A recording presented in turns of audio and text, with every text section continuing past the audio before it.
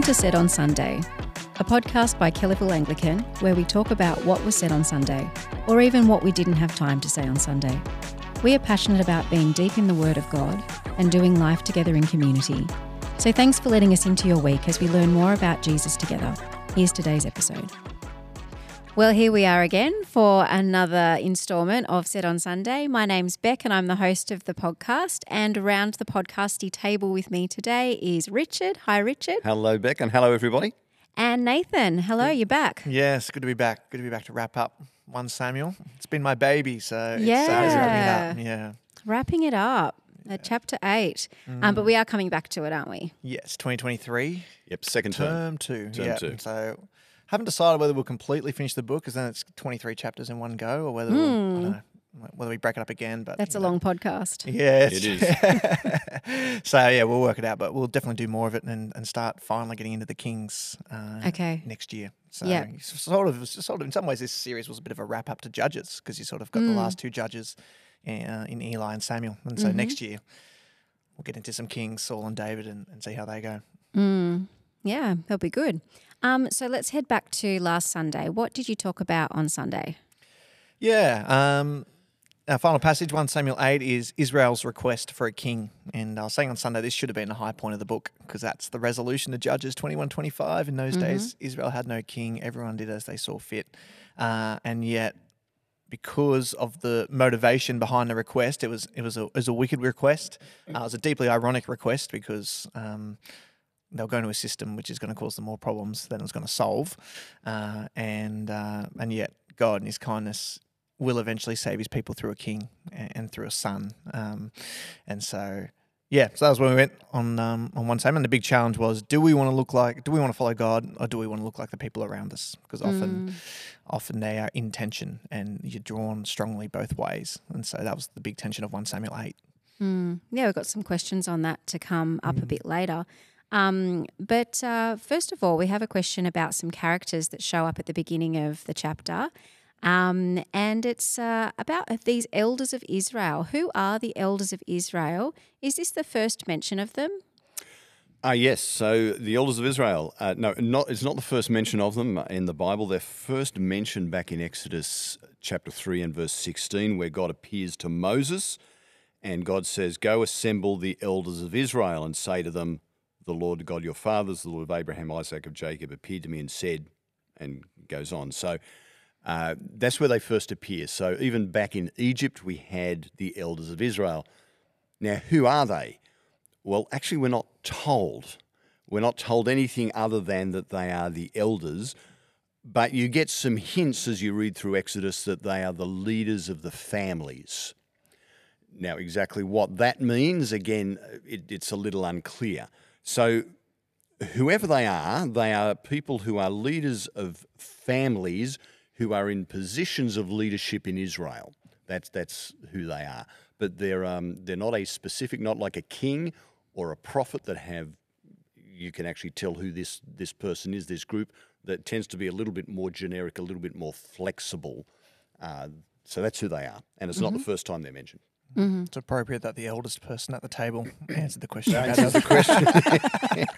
As our elder. Thank you. It's nice not to be the oldest at the table, actually.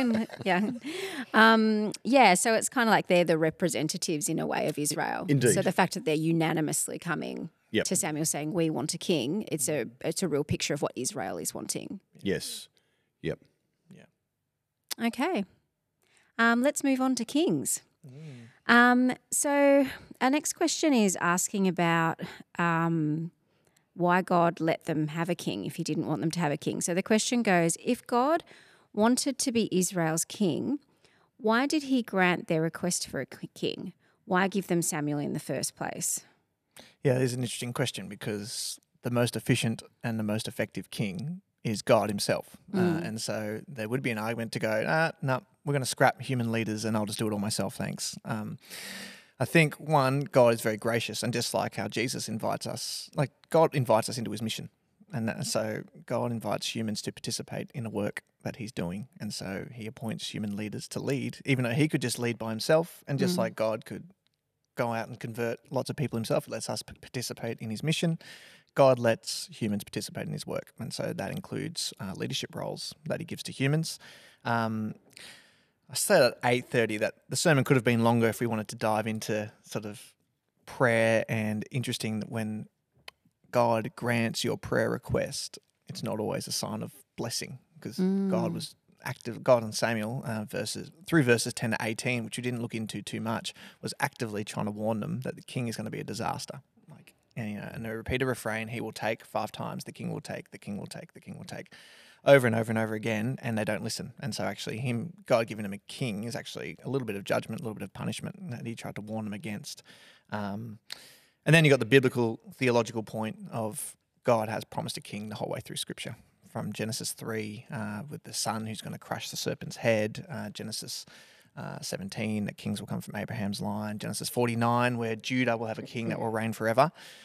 So God has always promised a king. So there's a few factors at play, but yeah, God could just lead the nation by himself, but he allows humans to participate in his work, which is very gracious of him.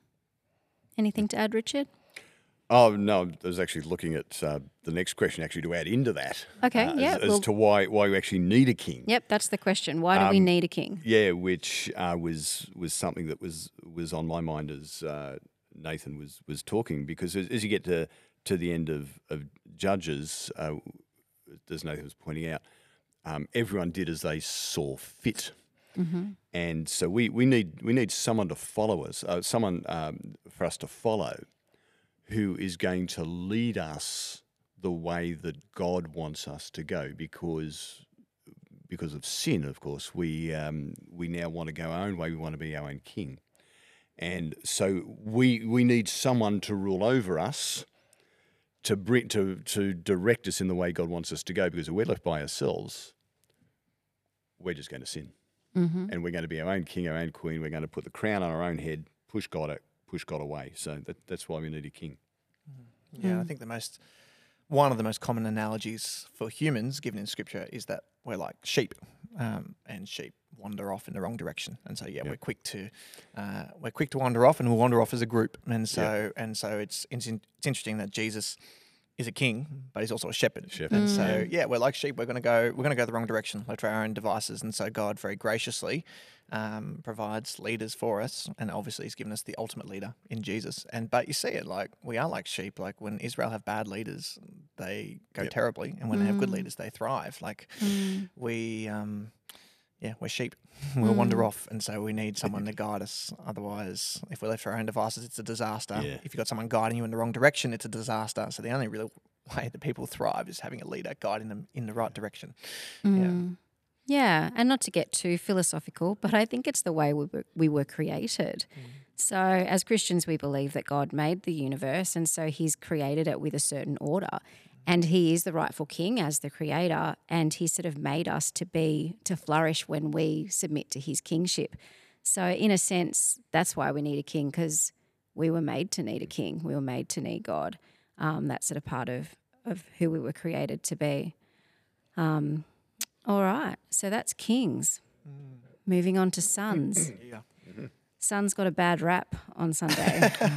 and by the way, the gentlemen at the table just have daughters here. I'm just saying, we have daughters, no sons. Yeah, that's true. I have a son, and he is awesome. So I did try Indeed he is, yeah, he is. I did try to caveat it with in 1 and 2 Samuel, the sons are the problem. Yes. In the rest of Scripture, sons can be quite positive. And actually, Jonathan is actually a very godly son. It's just the fact that he has a corrupt dad, so he ends up being a problem for his dad. But if Saul was a good bloke, then Jonathan would have been a real great ally for him. So, there are some nice sons even in 1 and 2 Samuel, even though they are a problem for their parents. Yeah. All right, well, let's have a talk about the sons in Samuel. So is Samuel being sinful in a similar way to Eli by not raising godly sons and by also just appointing them as his successors? Shouldn't he have gone to God in prayer about who should judge or lead Israel next? And we have another question that's similar, so we'll take them together. If Samuel's sons are corrupt, would this imply that though Samuel was a godly leader, he wasn't a godly father? Or is there something more to it? So let's start with the question, was Samuel a bad father like Eli? Can we start with that? Yeah, let's start with that. Yeah. Samuel is trickier than Eli because Eli is specifically called out. Yeah. And so he is held responsible for his son's failings. And the difference between Samuel and Eli, and a key difference, is that Eli participates in his son's corruption. Whereas I think it's verse 3 or verse 4 where the elders complain to Samuel that the sons don't follow Samuel's ways. And so actually the sons would have been good if they followed their father's footsteps. So Samuel, at the very least, is setting a godly example. In terms of appointing them as leaders, maybe he acted presumptively by just assuming that his family line was the solution. And so, again, he doesn't specifically get called out for that, but it doesn't work out. And, yeah, it doesn't seem like God had given him permission to do that. But I think he was just trying to be pragmatic. He'd gotten old. He'd gotten tired. He had modelled leadership to his sons their whole lives and just assumed that they'd probably do a good job. But unfortunately, that didn't happen. So did Samuel act presumptively? Probably yes. But I would be hesitant to lump Samuel in the same category as Eli because Samuel's a very godly man. He doesn't join in his son's corruption. Maybe he could have curbed it. I don't know. Maybe he should have stepped them down. But yeah, I think he acted presumptively, but he's certainly not as corrupt as Eli, being where I'd go. Yeah, likewise. And I think with Samuel, he is doing what everybody of the day just assumed, that your sons will follow in your footsteps. And that's why you have kingships, one of the reasons why you have kingships passing from father to son. And that's why you have, if you are a carpenter, your son will be a carpenter. If you're a farmer, your son will be a farmer.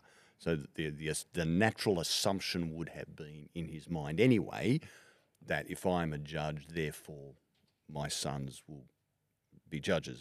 So if he hasn't thought it through, then that would be the natural way that he would be thinking. So it might be why he's not called out on it, because he's just thinking as the culture would think, and the culture has thought for millennia. Yeah. Did the priestly line have something to do with it as well? Yeah, I was actually thinking that as well, that because of the priesthood was down from father to son as well, then, that would be another natural assumption that this is what happens, therefore. Yeah, it's interesting. Yeah, priestly line would have something to do with it, but Samuel had such a unique role because he was a priest, but he was a prophet and a judge and a priest. He was a lot of things. things. So whether he ascribed all that authority to his sons or whether he just gave them priestly duties, again, we're not told. And just on the parenting question, I think it's a dangerous path to go down, that how your kids turn out is a reflection of your parenting. I know some very godly parents. Previous church, there's a couple of parents who I think they had 2 or 3 kids, all of them non-Christians, but for their entire lives they'd prayed for their kids 3 times a day, twice together, and the parents twice together in the morning as a husband and wife, and then separately at their lunch breaks at work. Like praying for their kids 3 times a day, read the Bible to them every single day. So faithful. Put them in all the best all the cultures they could think of, and all 3 of them non-Christians. Like, just tragic. But if you ask me, are they good parents? They were fantastic parents. Yeah. And then there are other parents who, aren't even Christian, or they're just very half-hearted with it, and their kids turn out fantastic. So there's every chance that Samuel was a very godly father who just unfortunately had corrupt sons. And at the very least, even when his sons are rejected, people still compliment Samuel's character. So at the very least, he modelled, maybe he should have spent more time with them, or I don't know, who knows. But at the very least, he modelled godliness to them, and they saw it and rejected it. And so, you can't judge a parent just on how their kids turn out. Parents are sinful, so they're going to make mistakes, and that's going to affect their kids. But it's God's work to save, and there are parents who've done everything right, quote unquote, and end up with non-Christians, and parents who've made a lot of mistakes and haven't even really encouraged their kids in their faith at all, who end up with some of the godliest young men and women you'll ever see. Indeed. So it's God's work, and so yes, I am very hesitant to throw Samuel under the bus. From lived experience, your godliness doesn't always translate down to your kids. That is true. Yeah, I did a little bit of digging in a commentary to try and figure out some more detail, and there really isn't very much detail exactly how Samuel raised his sons. But one little tidbit that I found was in the genealogy in 1 Chronicles 6:33, we actually see one of Samuel's grandsons serving in the temple, which suggests that it wasn't a complete disaster. Like it wasn't the disaster that Eli's sons were, who were thoroughly bad and thoroughly judged and died actually because of their transgressions. So, yeah, so it's unclear, but it's a different bag, Samuel and Eli. Yeah. So, yeah, I also just want to encourage parents who have done their best and their kids have rejected the faith for now. One, it's not done. Like whilst they're still alive, there's still hope. So keep praying, keep being faithful, and it's really not necessarily a reflection of your parenting skills if it didn't turn out the way you exactly wanted it to. So keep praying, keep being faithful. If a godly man like Samuel can raise corrupt sons, then you're in good company if you're finding parenting hard and the children aren't following the ways you wanted them to. So keep pushing on, and please don't see it as a reflection of what you did. Yeah, that's really helpful. So we've kind of answered the next question already that was on our list about how we can do things differently than Eli and Samuel in raising our sons to know and follow God. Richard, did you have anything to add to that, what Nathan has said? No, not really. I think Nathan's covered everything there. I don't know what we should do differently to raising our sons or daughters to know and follow God, but all I would say is that you model. I just encourage parents. It's one thing to say to your children what you should do. It's another thing to model it. Children do not do what you say, but they do what you do. And so my encouragement to parents is it is not what you tell them, it's what you show them. And as Nathan has made mention, there's no guarantee that they're going to be godly or ungodly. But if you set a child off in the way that they will go when they're young, then, as the proverb says, when they're older, they will not depart from it. That's a generalisation, of course. But if you model it, that's what you should be doing, modelling, not saying. That's the only other thing I'd add to that. Yeah, I think there's a lot of power in modelling. I think in the Timothy and Titus, Paul's talking a lot about live a godly life so that people can imitate you. That's kind of seen as a really helpful tool in discipleship. Indeed. So, yeah, I think that's good. All right, so the next question is about youth as well. So the question is, the youth are shock absorbers for new trends, cultures and worldviews. As a youth pastor, can you share with us how we can help or pray for them to persevere in the Lord? It's a really important question because, they're sort of, to use the old cliche, they are the future. The future of the church. The children are our future. Yeah, they're the future of the church, of the next generation. And I said on Sunday, I think at all services, they have it harder than even I did. Like I've graduated high school in 2010. It was like we were prudes, sort of as culture. It was about as negative as it got. But often we're seen with the moral high ground. So sort of prudish, but we had the moral high ground on lots of issues. Now we're bigots, where you have the moral low ground, we're the ones who are getting judged. Culturally, we're less and less accepted. And you got the teenagers who are going through everything. You got puberty, you got your insecurities, everything's changing. You're going through so much, even just the stress of high school, and you got this culture against you as well. And so really hard. And so, like you said, modeling faith to your kids. So you persevering through your own hard times and keeping on their faith will help them when they hit their own hard times. Helping them stay in the Word as best as possible. Again, the Word has more substance than TikTok and YouTube and all those social media sites. And then again, I think really helpful thing, whether it be through schools, whether it be through churches, but getting them in cultures where Christianity is encouraged and actually is celebrated. And it's really, it's not just okay to be a Christian. It's a really great thing and it's celebrated. And so, as a youth pastor, that's where youth groups come in, where every week you're gathering with 30, 40 kids and we're just celebrating Jesus. We're celebrating being a Christian. We're thinking about issues. That's going to be really helpful because it's sad, but it's also appropriate. Your influence as a parent is waning at this point. And that's entirely appropriate because they need to learn to grow up and live by themselves at some point. And so you need to you want to surround them with other people as your influence wanes that can influence them in the right way. So that's Christian friends, youth groups, school groups. Because it's appropriate. It's sad, but it is appropriate that your influence waned to this point. And this is also the point where a lot of life decisions are made. Yes. At that point, and particularly you see, I think it's the largest percentage of people who become Christians. It's in that sort of area, the youth, young adult region, isn't it, of your age group? That tends to be when most people make those decisions that will last their lifetime.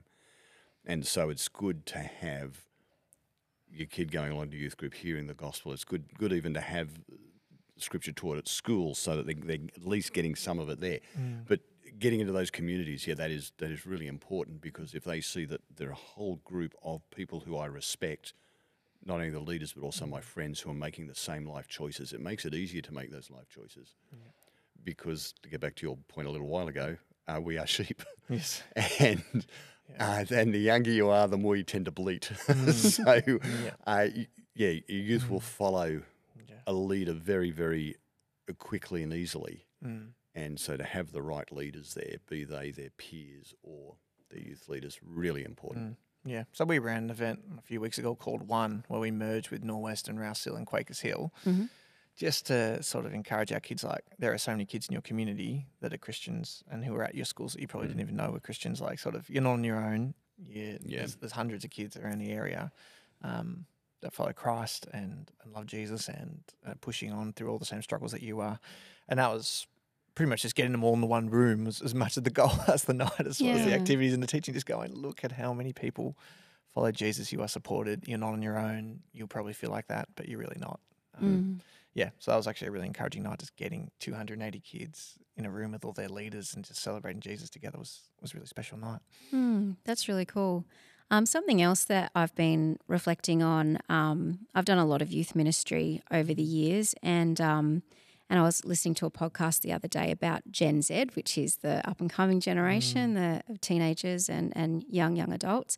And they did a questionnaire in America with Gen Z teenagers, sort of asking them different questions, and a Christian organisation putting on this research. And it was something like 70% of Gen Z Christians are open to forming relationships with older Christians in their church. So sometimes as older people, we can be a little bit intimidated by teenagers, but I'm sure in Australia it's similar. We tend to be a bit similar to America. They're just crying out for someone to get alongside them. And you don't have to be cool. Like, you just be yourself and just take an interest in their lives. So youth ministries that I've been involved with before have had adults who aren't youth leaders, but they come in and bring supper. So they bring the chicken wings and chat to the kids, and just getting alongside kids just to kind of have that intergenerational ministry. And the kids are open to it, has been my experience. And a lot of my youth leading has been me as like a grown up, like not a cool like 18-year-old, and they're really open to it. So see how you go getting alongside some teenagers and walking with them through these difficult territories. Yeah. Well, for me, like, the life-changing moment was a 65-year-old meeting up with me when I was 18. Amazing. 47 years older. Yeah. He wasn't cool, but he loved Jesus. I thought, seems wise. Yeah, he's not cool, but he's wise.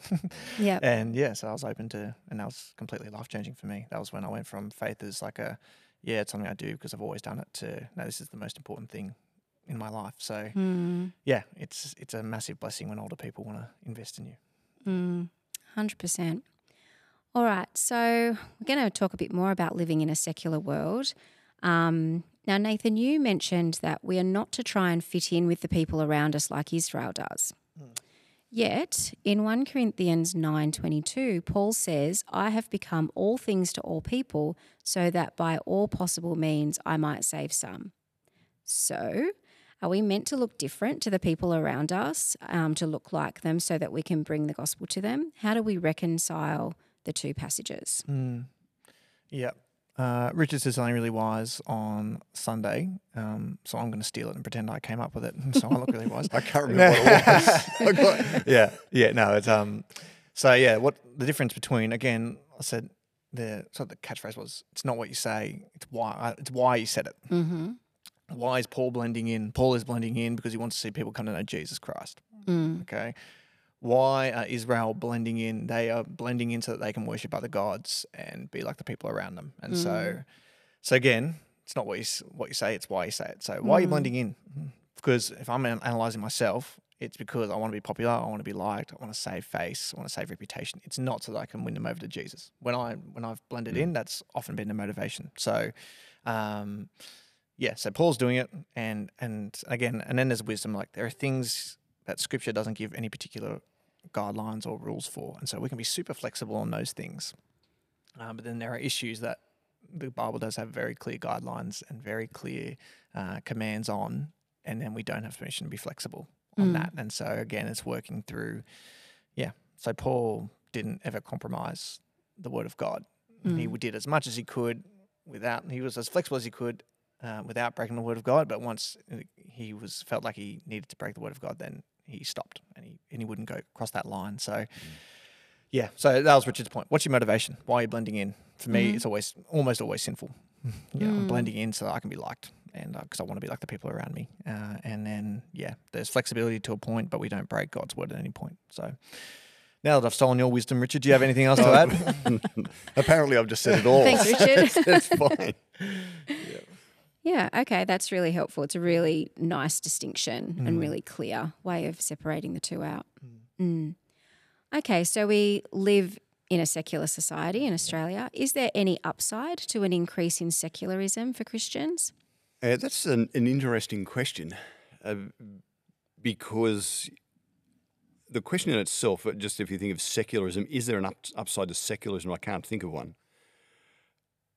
But if you were saying, is there an upside for Christians, the only one that comes to mind is that you would be a brighter light in the world. That would be about the only thing that I could think of there.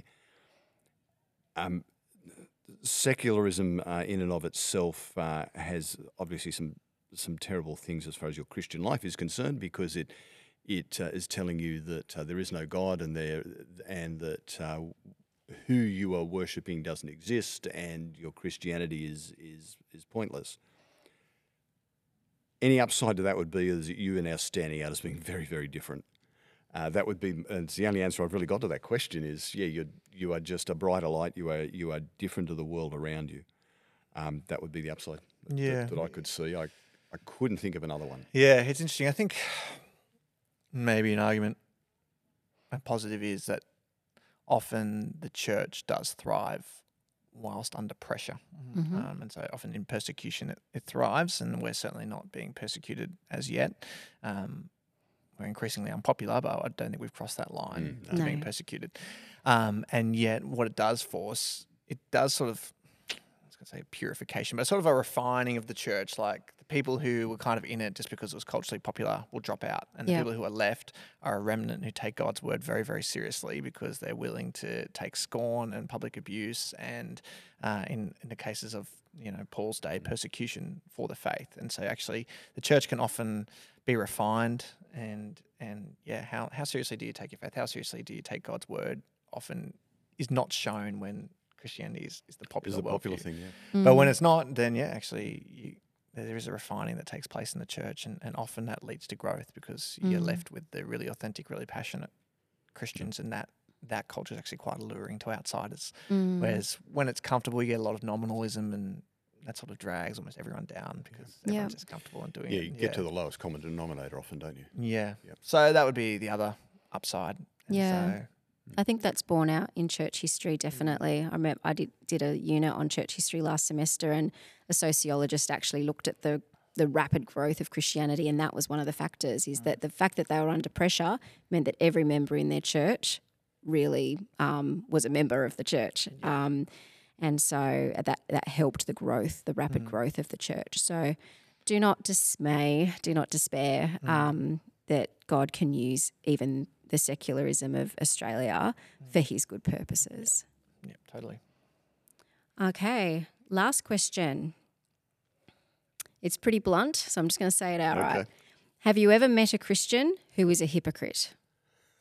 Yeah, that is blunt, isn't it? My answer to that is yes. Every time I look in the mirror to shave, is my answer to that question. Because we're all in because we're not perfect, because we're sinful, we are all by definition hypocrites. And I suppose the question, maybe looking at something a little bit different to that, is there anyone who sort of stands out spectacularly as a hypocrite? I imagine is what they're asking. But as a generalisation, every person, even if you're a Christian or not, is a hypocrite to their own standards, because we're never consistent. We can hold contradictory views and act in contradictory ways, no matter who we are, Christian or not Christian. So, in a sense, we're all hypocrites, each and every one of us, to our own standards and our own belief systems. And so, for a Christian, every one of us, we need to stand up and say, yeah, okay, I'm a hypocrite. I'm a forgiven hypocrite, but I'm a hypocrite. Yeah, I think it's Tim Keller. He's sort of, when he's trying to convince people about the doctrine of sin, I think he was sort of saying, let's throw God's rule book out the window for a little bit. Let's just, your own rule book. When you get angry at people, do you not do those same things? And for the standards that you hold to others, do you keep them? And sort of universally, we can't even keep our own standards, let alone God's standards. And so every single, like Richard said, every single person is a hypocrite. And the difference between a Christian and non-Christian is one's a forgiven hypocrite and one's a unforgiven hypocrite. But no one can keep their own standards, let alone God's standards. And so we are all hypocrites. I think the reason why people get frustrated with the church is that often we've tried to take the moral high ground whilst being hypocrites. So it would have been more helpful if we had sort of been like, we're all struggling, we're all sinful, humble. we're all flawed. So when you take the moral high ground, so I wonder whether that's where the question's going. Like we have taken the moral high ground on a lot of issues and then fallen in a lot of other issues. So but we're all hypocrites. And so that's just a somber reminder to be humble, and when you see other people's flaws, to deal with them as graciously as you can, because you're going to fall into similar pitfalls yourself. I think as Christians, we really want to strive to be people of integrity, because when you look at a Christian, you want to be able to see something of Jesus. And if what people see is hypocrisy, they're not going to be drawn to Jesus. So while there's a reality to our sinfulness this side of Jesus coming back, we want to really strive to not be hypocrites, but but we are, like you guys have pointed out. All right, well, that was our last question. So now we'll move on to what we're doing next week on Sunday. Yes, so next week we have a guest in, as a matter of fact, from Samaritan's Purse. We have Rodney Trinidad, our very own. Rodney is now going to night church. He was going to, they were at 10:30 for a little while, I believe. So now, Rodney works for Samaritan's Purse. We're going to hear a little bit about their ministry, and Rodney's going to be opening up God's word for us. As of right now, I should have prepared for that. I've just realised, because I don't know exactly what passage he's speaking on. But that's where we're going for this week coming. Okay, sounds good. Looking forward to it. We've got a sermon series on the Trinity in the school holidays, which Richard's he's a brave man in Trinity. So many beautiful things and so many traps for a Trinity series. That's right. There's look out for that. There are lots of really interesting things when we come to talk about one God, three persons. And it's what defines a Christian historically through history has been the doctrine of the Trinity. If you don't hold to that, then you're not a Christian. And so it's very fundamental at one level. And it's also the spot where a lot of Christians took a long time to work out exactly what is this Trinity idea. So we sometimes take it actually for granted in a way, because we have the creeds that took a bit to argue through and a bit to get right, and we just say them every Sunday as if they're things that have always been. It's not quite true. It actually this concept of what there is one God, three persons. It's a bigger thing than sometimes we give credit for. So I look forward to that. So it's fundamental on one level. It'll be challenging on another. Question time will be brutal, but if anyone can weather that, Richard. I actually think are we taking a break over those that holiday period? I'm not sure. We will, but we will still be taking questions okay. and doing a mega podcast after the holidays. When we come back, it's a mega podcast on the Trinity, which will be fun. All right, well, thanks guys for joining us this week, and we hope to see you on Sunday. Look forward to it. Thank you.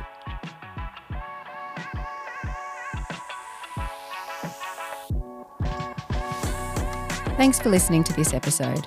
We'd love you to join us at Kellyville Anglican any Sunday at 8:30, 10:30 or 6:15pm. If you can't visit us in person, you can also join us online. You can find out more information at www.kac.sydney. So come join us and see for yourself what is said on Sunday.